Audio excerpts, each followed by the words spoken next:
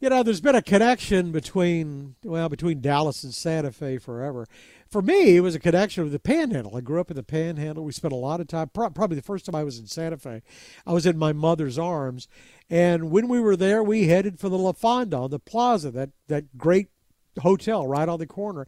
And it turns out it's been there for 100 years, and even better yet, it's got a lot of Dallas ownership in it. In fact, the chairman of the board and resident manager of the La Fonda on the Plaza, overseeing the Centennial, is Jennifer Kimball, who joined us right now. It's good to have you with us. Thank you, David. It's so wonderful to meet you and talk to your Dallas audience because that's my home, home, home. So, what is the connection between? I noticed the La Fonda. I mean, it was a Harvey House years ago and all that kind of stuff. But I noticed there's been sort of Dallas ownership since the '60s in the La Fonda. Yeah, David, So the present building turns 100 in January in 2022 because it was opened in 1922, this building, but there's been a hotel on that site since the 1600s. So it's the oldest hotel site in the country, which is pretty amazing. So since 1922, we've only had three owners. When it was first built, it was built by investors in Santa Fe. It immediately went belly up bankrupt. And the Santa Fe Railroad and the Fred Harvey Company bought it. And they owned it from the mid-20s. And then in 1968, a family from Dallas, their names were Sam and Ethel Ballin. He was an oil and gas man who had worked in Dallas in the oil and gas industry. They moved to Santa Fe and they bought the hotel and they had shareholders. So they were from Dallas. Their family was from Dallas. So the Ballins owned it from 1968 until 2014. And in 2014, my brother, who is also from Dallas, runs a company called Sienda Partners, and his partner, Barry Hancock, they are both from Dallas. And so put a group of families together to buy the hotel in 2014. And the vast majority of those families are Dallasites. So there's been a Dallas connection for La Fonda since 1968. So you're a part owner in it, right? And you were hired. Yes. You were hired as the attorney. Yes, originally. I moved to Santa Fe in the late '80s, and the Ballins were very good friends with my parents, Marvin and Gloria Wise.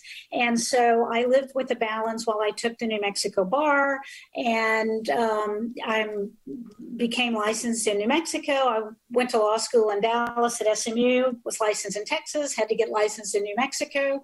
And so the Ballins took me in, and I became what they called their near daughter. And I started I was a lawyer and practicing law. And La Fonda was my first client when I moved to Santa Fe.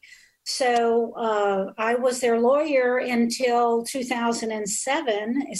Ethel died in 2006. Sam died in 2007. And their family asked me to come in and take over for them as chairman of the board. And so I bought into the hotel. That was in 2007. So I ran the hotel from 2007 till 2014 when we bought it. And we have a great general manager that runs the day-to-day operations. And I do some of the special projects like the Centennial, like we have a multi-million-dollar art collection and I curate that for the hotel. We have retail tenants along the street and I manage all the retail space. So I kind of do the special projects and then my general manager runs the day-to-day operations in a manner of which I could never achieve. Our house, we built a new house and it's now a little over 20 years old. And now I'm beginning to find stuff that's going wrong all the time. HVAC system. What happens when you live in 100-year-old house? Well, David, that's a very good point. Even when everything is pristine and perfect, it continues. You've just got to continue to put money and continue to fix things. And that's one thing. When I took over in 2007, I did a strategic plan on redoing the hotel. And so I would say the first thing we did was we took off the roof in the center of the hotel and we redid the restaurant. And then from there, we redid all of the guest rooms in the historic side of the hotel. And when I say redo, I mean we went from the basement to the roof redid the wiring, the electrical, the plumbing. I mean, it was a Yeah. total redo to get the physical property up to date because 100-year-old we had cloth wiring in parts of the hotel.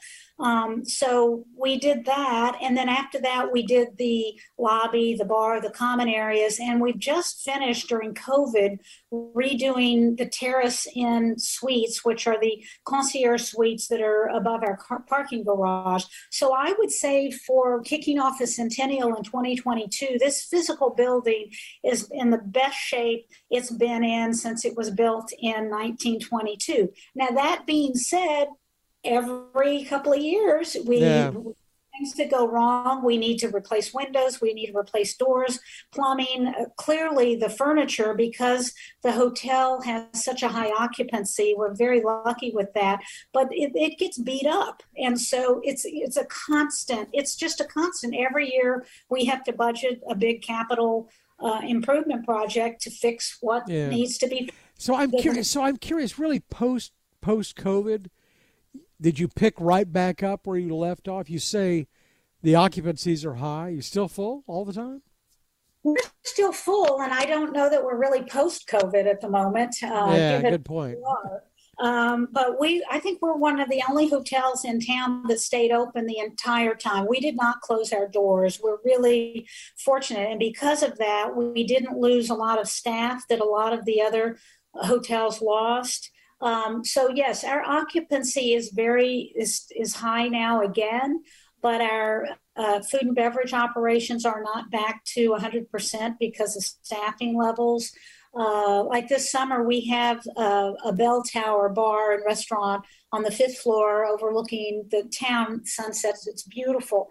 And we couldn't staff it 7 days a week because we had to give our managers days off. We couldn't, normally we would have 2 shifts and 2 sets of people working, and we couldn't do that. So we had, COVID was a real stretch and strain. And David, we're not over that yet. We still are not 100% staffed when it comes to the food and beverage operations. So tell me about the clientele. Obviously, this Texas connection is mighty, and I know sometimes it would strain some of the locals because I could feel it. But I guess it was, well, you can tell me better. Probably 10 or 15 years ago, you had this sudden invasion of Californians. Have you gotten over that yet?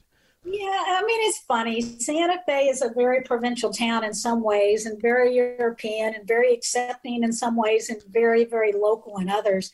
And, when I got to tell you, when I moved in the late 80s, early 90s, I got a lot of teasing about, oh, it's another Texan. Yeah. Oh, if God had wanted Texas, them snow, blah blah blah blah, and but I think that has waned a lot. And then, of course, as you know, the California wave came in, and I'll tell you what's happening now. Just with tons of Californians are moving into Santa Fe. I don't know if it's COVID. I don't know if housing prices, which we feel like in Santa Fe are high, are cheap compared to California housing prices. But real estate is just booming. And so we're having another influx of Californians and Texans. But I will say that as much as people would kind of raise their eyebrow at Texans have always been known in Santa Fe as being the big spenders. And when it comes to the bars, the hotels, the galleries, the retail shops, they love Texans because, it's always bigger and better in Texas, and they spend money like that. And they'll buy everything on Canyon Road. I know. Let me ask you one last thing. So I saw that you've got a documentary that you're going to be unveiling next year during the big celebration, the gala. And I noticed you've got that the voiceover is being done by Ali MacGraw. Is that was that a voice you hired, or is she a fan? Oh, David, be still my heart. So Ali is one of my friends and one of my girlfriends and is one of the most humanitarian. She's just an amazing person. She gives more of her time to the animal shelters, to the nonprofits. And when I told her we were putting together this documentary where we were interviewing a lot of the icons of Santa Fe, 80-year-olds, 90-year-olds, 20-year-olds, interesting people. What was it like to grow up in Santa Fe? What was the plaza like in the 30s and 40s? She said, Jenny, I would be happy to gratis do whatever you need. And I was like, yay. So she's done our voiceover, and she has been a trooper.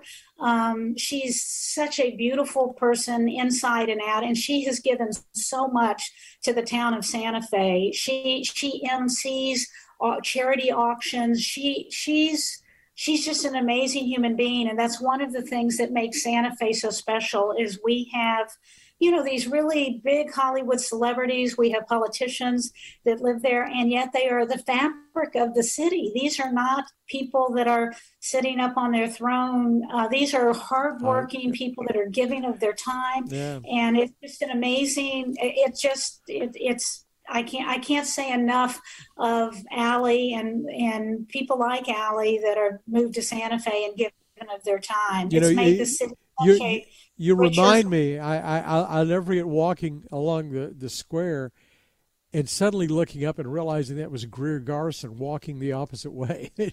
She lived out there. Well, look, we wish you a great second 100 years and enjoy the gala, and come back to Dallas and visit occasionally.